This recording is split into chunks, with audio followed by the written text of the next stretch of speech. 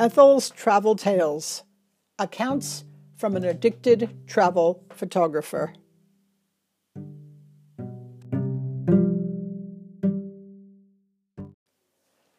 Single Stories, A Whirlwind Journey Around Australia.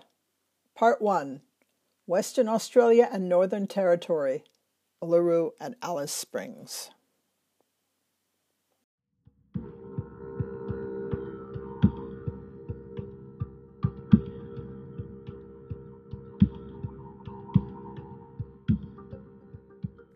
Single Stories, A Whirlwind Journey Around Australia. Part 1, Western Australia and Northern Territory, Uluru and Alice Springs. February 1999.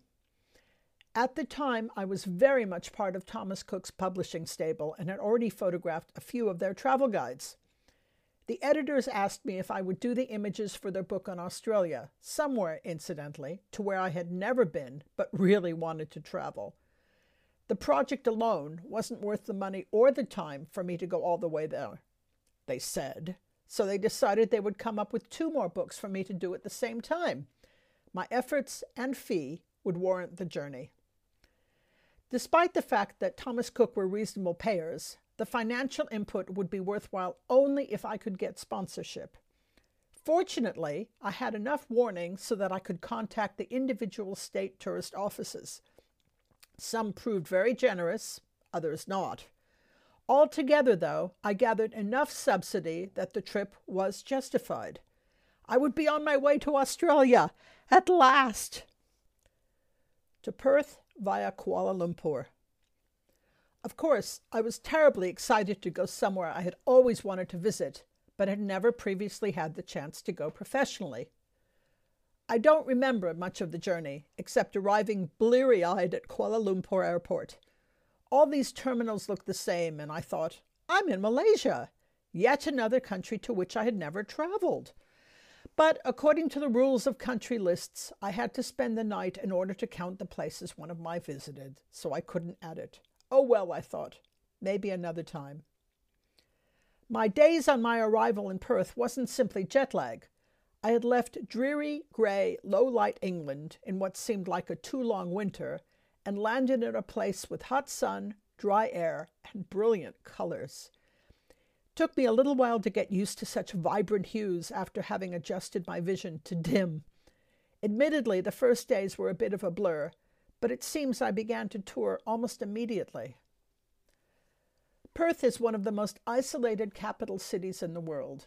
It had a population of about 1 million when I was there, and it rests on the Swan River, as well as by a series of beautiful West Coast ocean beaches.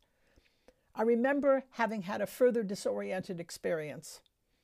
Perth reminded me a great deal of Los Angeles, the city in which I had grown up, all the time I had lived there. As a contrast, there was a kind of quaintness, a lot of pretension here, yet it had very similar weather, not to mention the sort of coastline I remember from my childhood home, before it had become very developed. It was as if I had gone back in time as well as place. So the differences seemed even more jarring. I could take a train to the beach, something my dreams created by combining my previous California life with the current London one. I kept on wondering if Perth was real or if my jet lag haze was creating it. In the meantime, the Western Australia Tourist Office had laid on a series of trips for me. Early on, perhaps even the next day, I took a boat trip on the Swan River. What an excellent way for me to wind down, forget London, and slowly start embracing this new continent. As we sailed back, still some distance from the city, I could see the skyline reflected in the water. The city impressed me so much that I tended to forget its isolation, but it was certainly there. Chatting with locals, I discovered that many of them had never been to their own country's main city, Sydney, let alone the capital, Canberra. Their holiday destination would often be to Bali. Later on in the trip, listen to forthcoming Part 2, I found out that many people on the East Coast had never traveled west and that their choice for vacation instead would be Fiji. Day 2, Perth. Today I rose early as the tourist office were sending me to Rottnest Island, a boat trip of about 11 miles offshore. I was equipped with a bicycle to tour around. I don't remember much except pedaling in the heat. I hadn't known what to expect and seemed to recall not having any water with me. A mistake. I made it around half the island, not realizing I could have finished the circuit if I had had a map. Apparently the place is famous for its quokkas, a strange local animal, but for some reason I never saw one. I was assured by locals they were everywhere, but they avoided me. Returning by the afternoon, I visited Fremantle, or Frio, a nice trendy part of Perth. It was known for its street of cafes, or cappuccino strip. Of course I indulged. Slowly the memories of that time are emerging. Could it be the dispelling of the jet lag? Or was it the coffee? Day 3 around Perth. The tourist office arranged another excursion, this time to areas further afield. We were driving north in the even hotter direction. I had to reorient myself to realize that in the southern hemisphere, north means warmer, in contrast to what I was familiar with living in the upper half of the globe. A 2-hour drive through increasingly empty landscape to the Nambung National Park took us to the pinnacles, weird, low, golden outcrops of limestone. Very photogenic. En route to and from there, I saw the most amazing flowers. It being summer here, I was told they were Banksias. We halted at a pit stop on the tour by the beach, in which we all went swimming in the beautiful, clean, clear ocean waters. Again, I was struck by the lack of development. The strand was wonderful, and I have a vision perhaps aided by a photograph taken of me, of my rising out of the pristine surf. A quick visit to the Lancelin sand dunes, listen to my earlier podcast, Into the Dunes, and then it was time to return to Perth. After such a long day, I found the veneer of London was wearing very thin.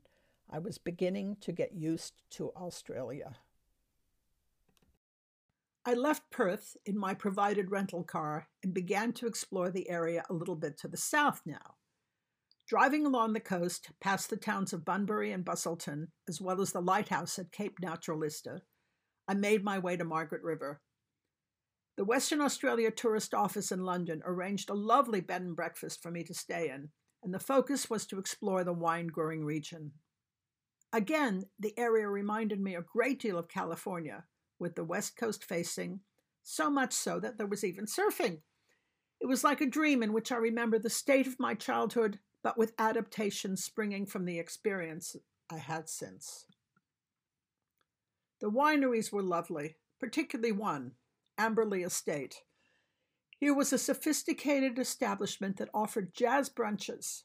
I was invited to a very nice lunch. Afterwards, the proprietor asked if I would like to see the actual vineyard, and of course, I said yes.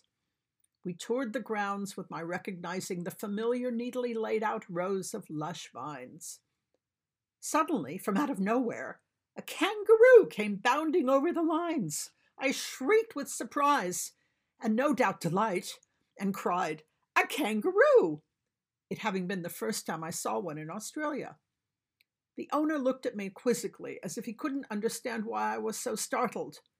It seemed to him that such things were simply commonplace. I toured a few more wineries, soberly, much as I would do in the Napa and Sonoma regions in California. The industry was so familiar, I forgot I was actually on the opposite side of the globe. March 1999. Around Margaret River.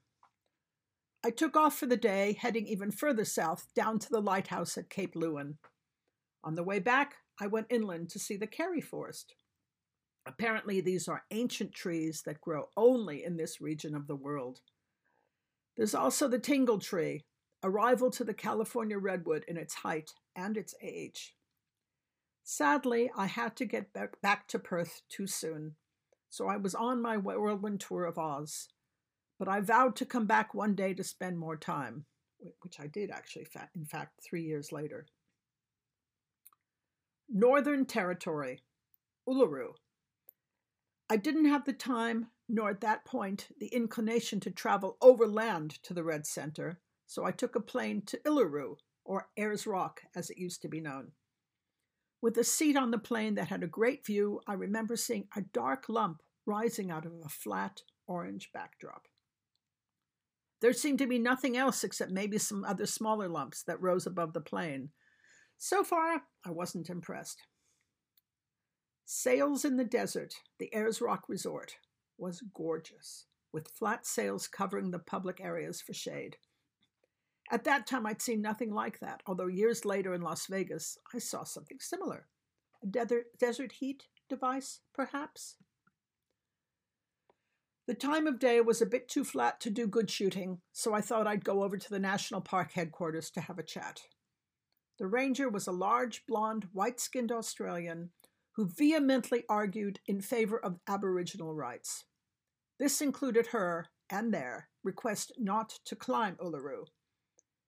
At the place were also quite a few excellent examples of Aboriginal art, something I later discovered is one of the chief attractions of visiting their culture. Adhering to their requests, I decided not to attempt the climb and merely drove around the rock a few times. Attempting to get a photographic angle, I waited till sunset to catch the good light. Red of the rock against the red of the sky was very effective, especially with the shadows showing off contours that were invisible early in the day. At night, everyone at the resort came out, and I remember being told that I could cook my own steak. Pieces of meat were waiting to be put on the barbie, and every customer could prepare each piece to their own preference. I took my steak rare. To Alice Springs. I rose very early to catch the sunrise at the Olgas, aka Kachachucha, the Ayers Rock domed offshoots located near the Big Rock. As I drove away, I also managed some more views of Uluru. I was heading off to Alice Springs, somewhere that seemed close by when looked at on a map in the UK. However, it turned out there was nearly a 400-kilometer gap between them and virtually nothing along the road. I had wanted to travel the unpaved side road to get to the canyons, but was told that despite the shorter distance on the map, it would take longer to drive.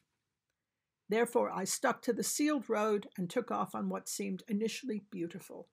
Red soil with bright green bushes and a staggeringly bright blue sky.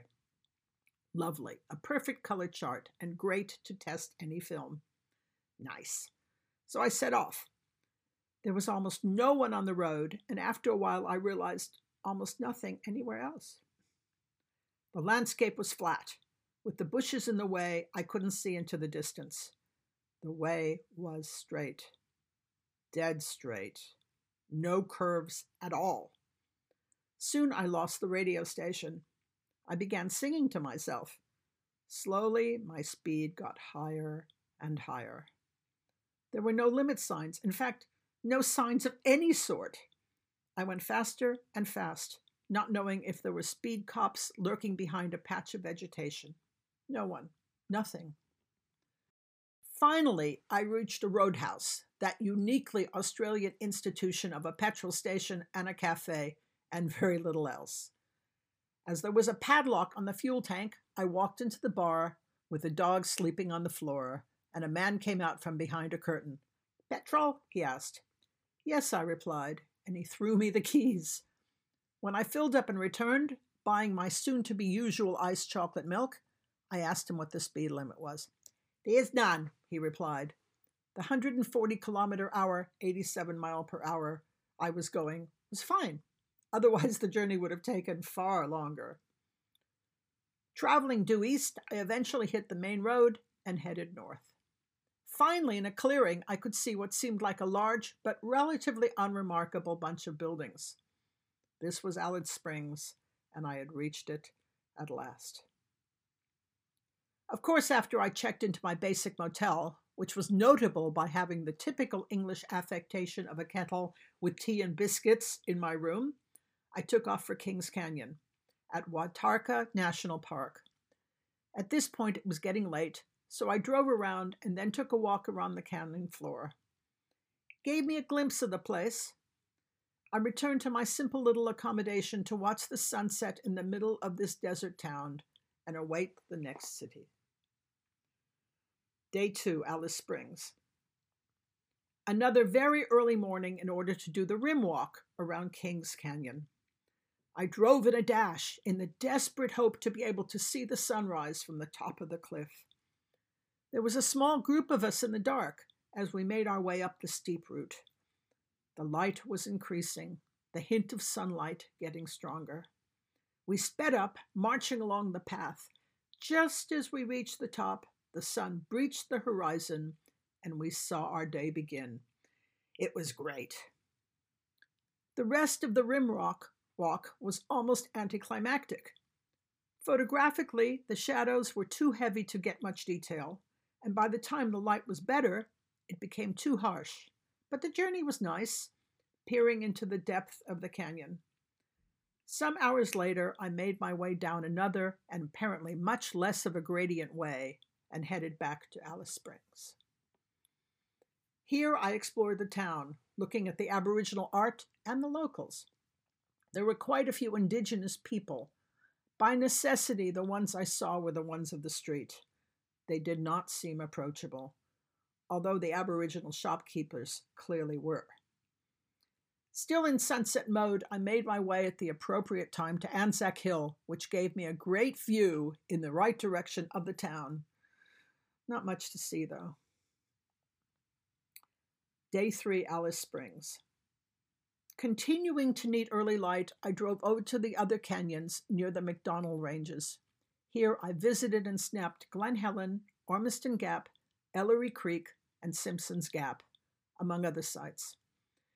It was all reminiscent of the American West, with its canyons and national parks. I felt very much at home, especially since there were so few people, if any, to remind me it wasn't the USA. I spent most of the day here, waiting for the right illumination, finally returning to my last day in Alice Springs. The Australia journey will continue in Australia Parts 2 and 3 in future broadcasts.